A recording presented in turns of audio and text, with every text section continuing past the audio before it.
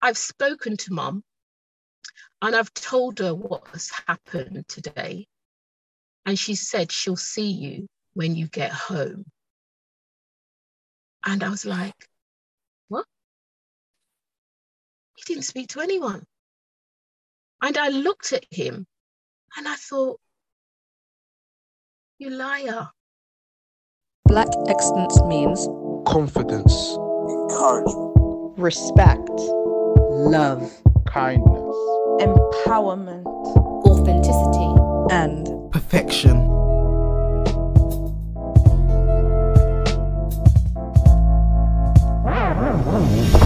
Our guest this episode is the founder of Pass the Baton, Raise the Next Generation, which focuses on putting purpose into the minds of the next generation. She uses her knowledge and experiences to help disadvantaged families through parity programs and children's books. It's now time to talk to Sandra. Sandra, thank you so much for joining us and taking some time out of your day to talk to us. I know it's a busy day for you. Thank you. Hi, good afternoon. How are you? I'm good. It's a blessed day today. Yes, the sun is truly shining, considering it's in the middle of, towards the end of October. But yeah, the sun is shining, and I have to say the temperature is kind of comfortable, so that's good. Yeah, we know what's coming around the corner though, so let's just enjoy right now. Absolutely, don't remind us. Okay, I'm going to jump in and ask you the first question. Are you ready? I'm ready. Lovely. Thank you. So when did you first realize that being Black was different? Right, okay. When did I really first realize I was Black? I'm going back to the 70s now. And as the first kind of descendants of the Windrush arrivals, my parents arrived here in the very, very early 60s. And it was really a tough time for them. And I remember my dad, he came here as a youngster and he was looking for work. And he would walk up and down the streets of London, South London, because we were based in Brixton. And he'd walk up and down the streets looking for a job, and he'd go to all these different stores and factories looking for apply within. In the window, apply within. And as soon as Dad got inside, he would hear the job's taken, but the notice was still there. And if he had come back the next day, he'd still see the notice in the door, in the window, apply within, but he knew what they said to him the day before. And this went on for quite a while. And then he managed to get a job, and he was being paid £3 a week. And with that, he knew he had to be skilled. So he decided to go to college at night, and he decided to learn electronics. And so he'd go to work in the day, and at night he'd go to college. And that's what life was like for us at that time. Mum, on the other hand, she came to the UK as a seamstress. So she used to sew in Jamaica. And so she got a job in a bra factory, sewing bras. So my aunt used to look after me, and she was like my second mum, my mother's sister. And eventually, because we lived at my aunt's house, and eventually they managed to save just enough to get their own mortgage, because they did something called a partner. And that was a savings plan that a lot of the Windrush arrivals had to create and do, because they wouldn't get loans from the bank, and it just wouldn't happen that way. And even for social housing, they kind of closed their doors to them, to social housing.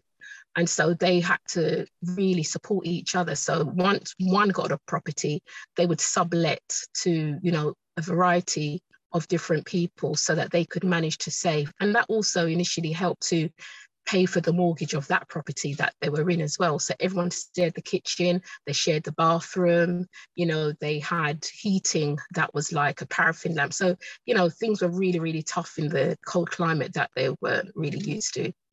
So by that time, we managed to get a place, and then we started subletting our rooms in Brixton Hill at the house that we had, that my parents managed to buy in the later 60s. And then it was time for me to go to school. Now, the first time I really realized I was Black was we applied for a local school, which was a church school, because we were churchgoers. And as soon as I walked through the gate, the head teacher took a look at me and he said, "I'm sorry, there's no spaces here." Wow. And I remember me and my mum was holding my hand, and my mother, the two of us turning away from that school. And then eventually I found a school, well, she found a school, a community school, which didn't have school uniform, unlike the other church school that we initially first tried to get.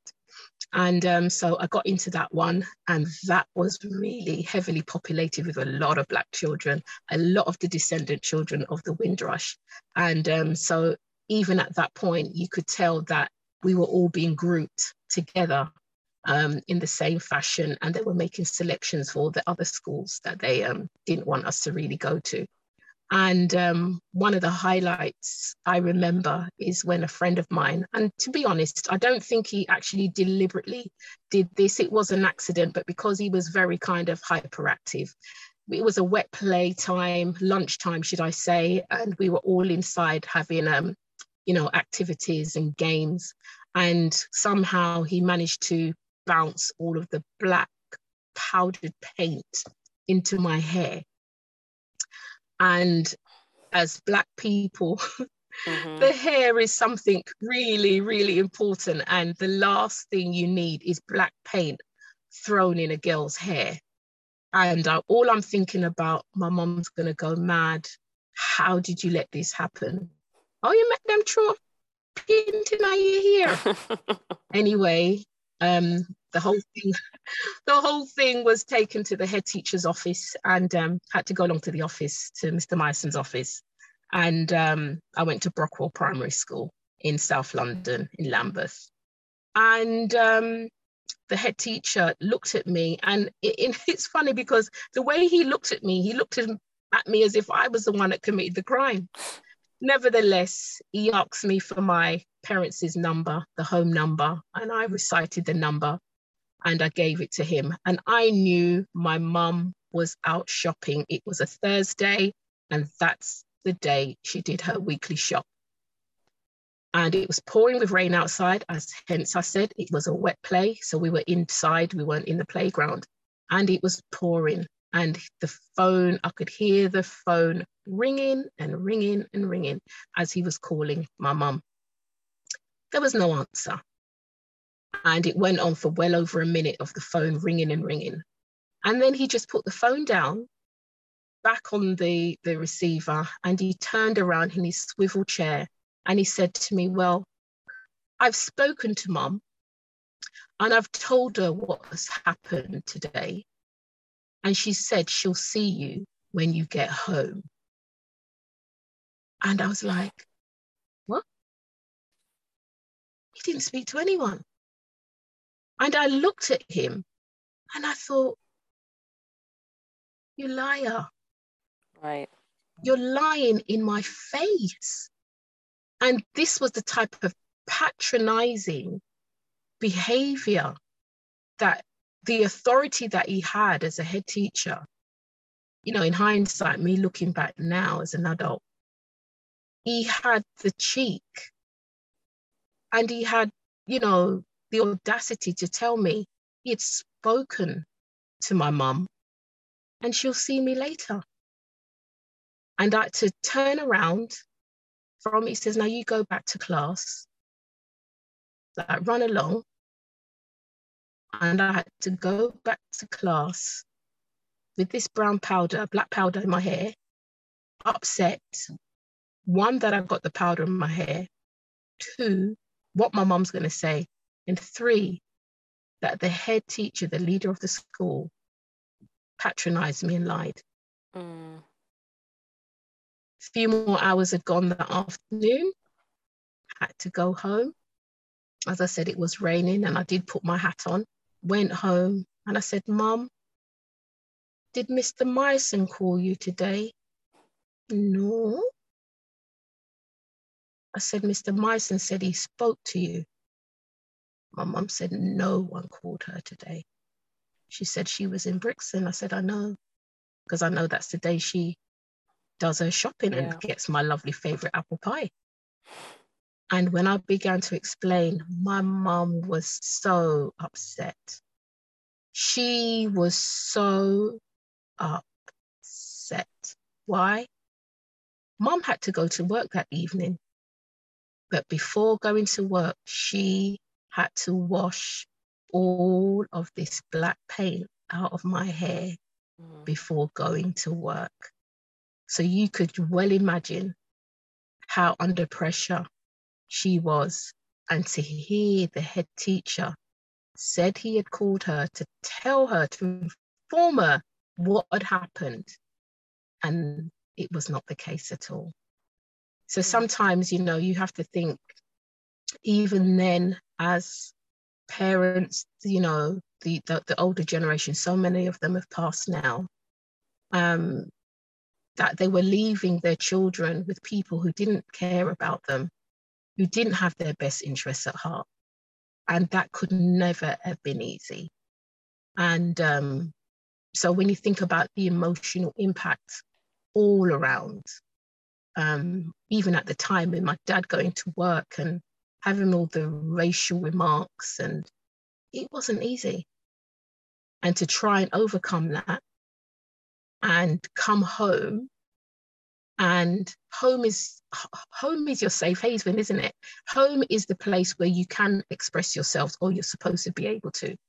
And so I think a lot of the challenges back then is that people did express themselves indoors, and people in front of the front door were not aware of what was being expressed behind closed doors, because they needed some outlet or something of some kind. And so even when I think about the type of legacy traumas from one generation to the next, these are some of the things that kind of flash back to me: unresolved matters and unresolved issues. And to think how in pain and damaged a lot of our generation is now, community-wise. There's a lot of work to be done. And I do believe it's because of generational traumas and unfinished business. Did your mom explain to you what she think had happened, or why that whole situation arose? Or was it just kind of something that was kind of stepped under the rug, so you knew it was there, but you couldn't articulate it yet? Do you mean? I think as well, being a child as well, I think there was kind of so much, I think they would share. My dad was more the person that would talk about racism at home. My dad became quite an activist, I'd have to say. My dad was part of a Black Power movement. In 1981, when there was the New Cross fire that had killed 13 young people by a fire in a party. I remember there being a community meeting and my dad being involved in that. And my dad making a suggestion at that meeting that we need to have a day of action. And a family friend of ours was there, Linton Kwesi Johnson, and he was chairing the meeting, if my memory serves me right at the time. And that was the first really, really large demonstration of mine. I grew up, my mum was more the kind of nurturer and homemaker. Dad would be very much the one that would take a stand against things that, were wrong in that sense, in terms of racial crimes and things like that. He would respond. So I grew up very much around that type of lifestyle. So he would explain. Mum may just say, okay, just leave it for a peaceful life. But Dad, on the other hand, he wasn't like that. I guess was it nice to you to have the two differences? So you have someone who's stood there and be like, yeah, I'm going to I'm going to fight for the rights. And then also another part that's like, okay, like, this has happened. Let me deal with it and then just leave it. 'Cause you don't have to fight every day. Is it nice having I that think duality? I think in hindsight now, I can appreciate the two. Whereas I think when I was younger, I saw them as two extremes. Mum was the homemaker. She baked cakes. She baked buns. People bought her buns. Dad was, as I said, he was the one that was more the grafter in that sense. Although Mum went out to work as well. She did domestic cleaning as well. She worked in the hospitals. But she made sure she utilized her gifts. So she did bake. She sold the cakes. She sold her buns. She sold clothes. She sold all our clothes. So we had that. She sold the curtains in the house, the cushions that we sat back on. You know, she did all of that. Soft furnishing. She did all of that. So she utilized the gifts and she passed them on to her girls. Dad, on the other hand, as I said, he was the more radical, you know, introducing us to demonstrations, public meetings. I used to go to public meetings from I was a little girl, you know, to discuss the ways that we can fix things, you know, and that's when I could really see the difference between the racial element and the oppression of what we were under, because my dad made that quite evident. He didn't push that under the carpet at all. He made us have a voice. So we appreciate that. Yeah. What were those meetings like? Because I'm kind of intrigued. We had a lot of Black Power movements, Black Panther movements, parties. My brother-in-law was a Black Panther. And so I was used to going to these type of meetings. My brother-in-law was also a photographer. His name's Neil Kenlock. Later on, he, I think this was in 79, he launched, he and a partner friend of his, Patrick Berry, they launched the first glossy magazine, Root magazine at the time. Beautiful Black magazine. There was a hair salon called Root as well, which was part of theirs. And then eventually they went on to launching the first Black legal registration, which was Choice of Fame. He started off as a freelance photographer working for a newspaper called the West Indian World. And so he would be taking the photographs of all these demonstrations. So I kind of like had the best of both worlds. So he and my sister were together from I was 5. So this is all from very early in my life. Yeah, absolutely, very early in my life. And so as I said, it was around me. It was definitely in our midst for us to see the wrongs and the rights and actively doing things about it. And I think that was what I was in the midst of. I was around people that were doers, not just saying it, but actually making a difference. And that's the beauty of it. So the meetings were very heated. I remember seeing different colors, posters. Angela Davis, I remember seeing the afros of Angela Davis, you know, in photographs and posters. I remember growing up and seeing the Malcolm X book on the bookshelf. I didn't understand it. I remember trying to read it when I was much younger, the Malcolm X book, but these are the things that my dad had read. I grew up around listening to Bob Marley music. I remember when I was doing my art exam, Bob Marley featured as one of my pieces actually on my dad's album. Was it Living Up Yourself? Yeah, that was one of the album covers I remember copying for my artwork in my art exam later on. Yeah, so I was around all of that. Curtis Mayfield, all this type of revolutionary, Bunny Wailer. Yes, I was around a lot of conscious movement to try and relieve Black people of oppression. Yeah, that was very much in the midst in my growing up years. And it was good because subconsciously you didn't even realize what it was doing to you. And I think the foundation for children is key. And, you know, there's, as an educator myself, there's always the element of the former years are essential. Whatever the child gets before 7 stays. And so it is important. And so even when I think about what I had received and what I was around, influenced by, let's say influenced by, it was a lot of activism, you know. So although I had the nurturing side, I'm a female. I had that side to build the home. You know, I baked cakes, ended up teaching it later on in life in the cake decorating class in the college, the local college. So I had that side from my mum, but I also had the other side as well of the activism part and knowing who we are as a people. And that is very important. Yeah. Did that make you start Pass the Baton, Raise the Next Generation?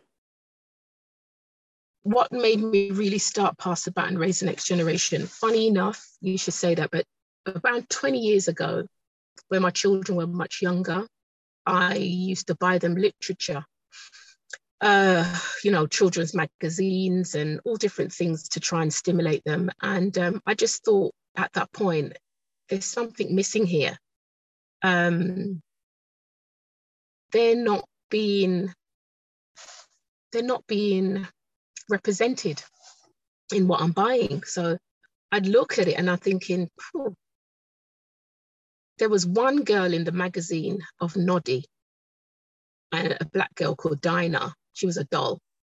And Dinah had a brick and brack stall. So she sold odd bods and lots of different things on her brick and brack stall, old bits, you know, like a car boot sale kind of thing. But she'd feature every so often. She wasn't in each edition or, you know, every episode of the mag. She just came and she popped up every so often. And I just thought, well, this is the only representation in this magazine. And I thought, and it just hit me, do a children's magazine. Now, at the time, I had no experience in business. I had no background in education. It was all new. I just had an idea and I just had a vision. And I literally began to think about it. And it's like I emerged Dinah into a little character. And the character I called Kamara. And Kamara essentially is meant to be a little girl that travels all over the world and brings information back to this magazine, whether it's mathematical, whether it's historical, geographical, whatever. That was what her job was. And the centerfold of the magazine was meant to be the ideas of the readers. And on the back was meant to be an information page for parents. So I kind of pondered on this. And as I said, I did some questionnaires. I'd take it out to various different events to see what people thought and what people would like. But as I said, I had no knowledge myself. I just had a vision. And I mean, I'd even have qualified teachers trying to intimidate me. Are you a teacher? And I said, no, I'm not. And they'd look at me like, what are you doing? And, you know, again, not because you're not qualified per se to do something, it doesn't mean you don't have a vision. And, you know, that's one of the things in my work. I want all the young people to know you've got something to offer. There's something there. You know, I know that there's a scripture in the Bible where God says to Abraham, I will give you as far as your eyes can see. Now, what is it that you see? What is it that I can see? So although somebody who could be a qualified teacher at the time had said to me, but are you a qualified teacher? And I said, well, no. And they looked at me like, you haven't got the skills to do this. And as I said, it was 20 years. And I did kind of feel a little intimidated by it, to be honest, but I knew that this thing was still sitting in me. And as the years had gone on, I did take a route into education. And then even with business, I started going to various different courses and what have you. And I remember, you know, when I became a children's centre professional, and there was a lot of cuts being made, and the local authorities decided to restructure and say like 30 managers of us in the borough being cut to 13. So at the time, I remember walking through the centre, and it's literally, I saw like this light bulb had come on in me. As I was walking in my own children's centre, I saw like a array of books on a desk, and it was literally like a vision. This is your market. This is where you reach the people. So by this time, I had a lot more understanding about families, a lot more understanding about the community. I began to work in the cohesion side of things, of how to bring everything and tie everything in together. And this was when I realized, Kamara, it's unfinished business. And it's literally like, based on the framework of Every Child Matters, it's literally like I saw these books and I saw 1, 2, 3, 4, 5. And it's literally just like I saw Every Child Matters, but it was all to do with Kamara. Like, one would emphasize on children's health. That's the outcomes of Every Child Matters. One would emphasize on children's safety. One would emphasize on children, making a positive contribution, i.e. charity. One would emphasize on their education, how they enjoy and achieve. And the fifth one would emphasize on their financial security, every child having economic well-being. And this is what I saw. So literally, I remember, when that job kind of folded down and I started to write all these different things and breaking up all the segments of this Every Child Matters, the concept of the enjoying and achieving with languages, with the safety, how children, families should save, all of that. I began to just break everything into these separate pieces. And then things got financially tough. So I went back out to work again. And then once you kind of get back into the routine of work, you kind of like leave your dream. But it's really funny. But last year, when the lockdown hit, and just before the lockdown hit, I made a commitment to sponsor this little girl in the Gambia, Aminata Giroux. And as I thought about it in the lockdown, I thought, well, what could I really do to really make an added difference to her? And with that, I found myself drafting her a story, just a little adventure. But in the story, she's planting a tree. Now, essentially what happens later on, although I did that, say, the earlier part of last year, by August, the other strand of the vision that I had before tied in with it. And I asked my illustrator to then do me an additional page. And this is where she takes the oranges to school, shares it with her friends, and the teacher then separates the segments of the orange into 7 pieces. And this is where he names the segments one by one: children's health, children's safety, children having charity, children's education, children's financial security. I added another 2, children understanding and looking after their environment, and children becoming spiritually aware. So this was now where I'm able to address what I saw that day in my vision through my lovely little girl Aminata's orange segments. So this is another part of the work that I'm doing now for parents, for practitioners, to really address those areas, because the teacher then says on the back page in that book, when all these areas are in a child's life, it makes them whole, just like an orange. So this is where we are, and that's the message that will be then taken back. So pass the baton, raise the next generation. It really kind of emerged out of the redundancy of my professional role in the children's centres, by me using all that I've learned to bring that to families in local communities, those that have felt disadvantaged, knowing that, they needed empowering, and essentially to put purpose back into the hands and the minds of the next generation. And that's how Pass the Baton really came around. Lovely. Well done for sticking onto your dream and not letting it go, because you could have easily Absolutely. just found another job to get that financial security, but you took that leap to Absolutely dream. So well done for that, because not a lot of people have that courage. Thank you. I think it's because I'm getting older, and I think, well, if I'm not going to do it now, it's never going to happen. So you just got to push, you know, and you just got to push. And really, that's my advice to anyone. Get the dream out there. There's a reason why it's there. Get the dream out there. It's going to help someone, help us, help the community, help society, and even help the world. Who would have thought that I'd have been sponsoring a little girl, you know, in the other side of the world, and then linking it to addressing education, health, you know, as a humanitarian project. So it's even bigger than I even thought. And as the years have developed, I've gained more experience. I've gained more knowledge. Therefore, my skill set has expanded. So I'm now able to use that and address the issues and the gaps that I see need filling. So I'd say use everything we've got, every crumb. As Jesus said when he fed the 5,000, use every crumb. Don't leave anything, every crumb, and we'll feed the people. So that's what we're doing. That's what I'm doing.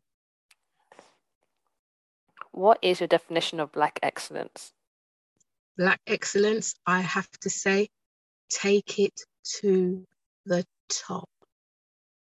If you believe in what you see, take it to the top.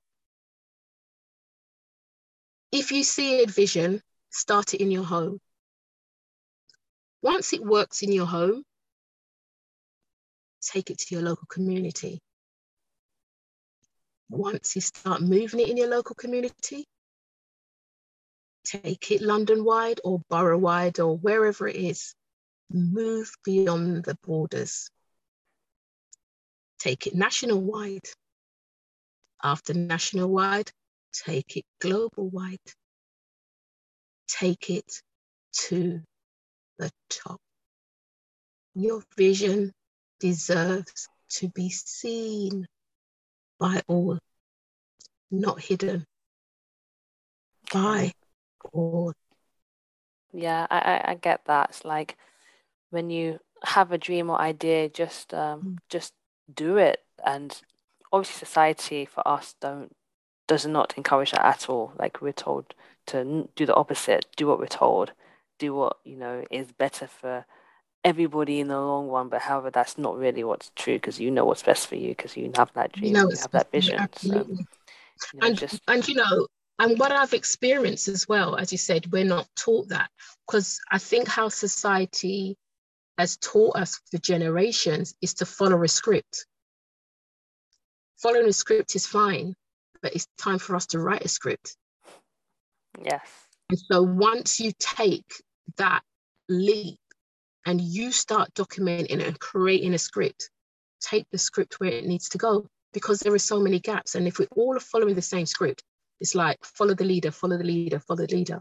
There's still things that need to be addressed. And there's still gaps. And because there are gaps, it's because people like myself and people like you, we haven't filled these gaps. And we're the ones to fill the gaps. So let's start filling the gaps and making society whole, just like an orange. Just like an orange. Yes. Because each segment is important. It's essential. So the part that I play is essential. And if I don't play it, there'll be the need. And so, you know, there is that element. If we don't do it, who will? If we don't go, who will? And if you don't go, you'll never know what could happen. So all you can do is go. All you can do is do and see what will happen. There's a reason why you've seen the vision. So do what you see. Yeah. And I have to say, Coco has become the first Black children's magazine. Coco came 20 years after I saw Kamara. Had I done it in the 20 years, so it's like, look how long the grace was for me to do this work before it went into somebody else's mind or hand. 2 decades. 2 decades. So could you think of what could have happened in 2 decades had I done it then? And no matter what, if someone says to you, are you a teacher? Are you a this? Are you a that? Do what you see. It may not have had the quality 20 years ago, like what it could have today, but it would have been a stepping stone and it would have been a start. Yeah. So at the end of the day, just do what you see. And on the flip side too, it's like, even if you feel like it's too late now, it's not too late. It's not too late. Not It's too like late. It's never too late. Never too late. I was watching something with like all the Hollywood greats that started like in their 50s. And like people like Samuel L. Jackson, I think he started like 52 or something before anyone even saw him on a screen. Look at Samuel L. Jackson now. You know, he's not the only one, but there's lots of them that came late. You know, you might think, oh, you've entered the stage a lot later in the production, but it's the part you play. Yeah. It's the part you play that is going to make that difference. It's the part you play. And even if that character comes later on that stage, what is the impact? What is the influence? What do you remember about that character? You may remember the later character than the much earlier character, based on the timing. It's never too late. We just got to do. So for me, it is about passing that baton of knowledge, passing that baton of experience to the next generation, because so many haven't. And the next generation are waiting and they got their hand out to receive it. Yeah. And they want it. And so for me, it's about passing that baton of information, that scroll of information. Because once you open a scroll, what's in there is so powerful. And that is to take to another generation. Yeah. So you got to pass it. Every single leg of the relay is important. The one that starts, the second leg, you may see a transition between the second and the third, and the fourth one is the one that gets across that line. So in that fourth generation, where will we be? Where will we be? So we've got to make sure we're passing the baton, and we're passing it, and we don't drop it, because if we drop it, we're disqualified, and we don't want to be disqualified, because then that last generation, that last leg will be affected severely. And we don't want to hear DNF. What is DNF? Did not finish. We don't want to hear that. And I think this is my message to parents. It's funny because my last questions to every guest is like, what's the 3 things you pass to the next generation? But that's what you do anyway. So if you could think of one message that's most important to you, what would that be that you want to teach the next generation? Check your daily routines. Your daily routines is what becomes a habit. Your daily routines is what becomes practice. Your daily routines is what becomes permanent. So for me, check the routines. If a child is always on the street, check that routine, break that cycle. Or saying that road life is no life. Road life is no life. You know, we've had people around us that have died to knife crime, gun crime, and it still hurts. it still hurts. And for me, the road life mentality is like a Russian roulette. There is a bullet in the barrel. You just don't know where. And for me, it's too much of a high risk to maintain the life on the road.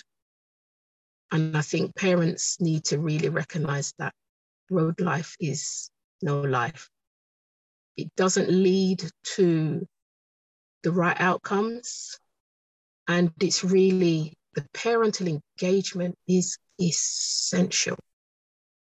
What do you see for your child? What do you see for your grandchildren? What is it that you see for a family? Let's work at it.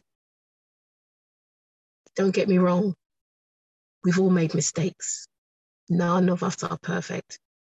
And this is why those who have gone ahead have to help those behind and let them know where to walk and where not to walk. Because you really need to know that what you're passing on is going to avoid a lot of things and a lot of time. And we haven't got much time. So we need to start recognizing the time that we have. And in fact, I would say time is currency. Let's spend it wisely.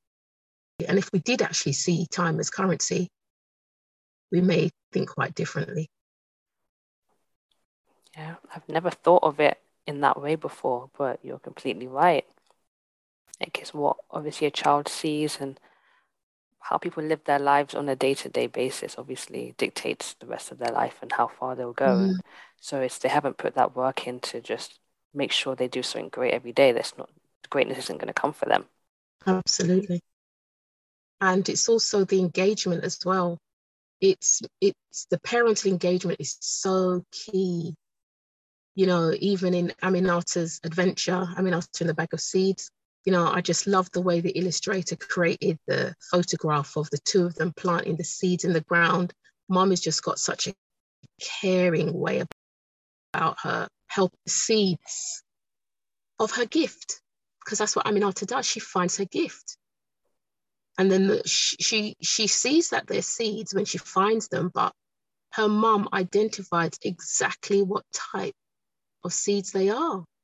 And then they set to task together and they create something so beautiful, ever so beautiful. So if anyone wants a book, please, the website is passingthebaton.co.uk. That's passingthebaton.co.uk. And it's such a lovely story, nurturing story, plus it's inspiring for children. Finding your gift, overcoming rejection, finding your gift, and then seeing what happens when you practice something every day. She waters those seeds every day because she remembers hearing her mum's words. Everything, not some, everything that is born to grow must be fed. And then the teacher brings another side to it by separating the segments and listing them that make a child whole. So it's about getting the message across to those who need it. So if you have any children, nieces, nephews, cousins that are around that age, you need to buy this book. I know I'm definitely going to buy a copy for my nieces and nephews because they need to see that. And I have been looking around for books and education stuff for them, but there's nothing that's as complete as that. So you've definitely got yourself a sell here. Thank you. Sandra, thank you so much for joining us this episode. It's been lovely talking to you. Thank you so much, Hannah. It's been a pleasure, absolute pleasure. And I hope that, you know, it's been helpful just to share a bit of the story and my journey with others. Yeah, in order to make that added difference.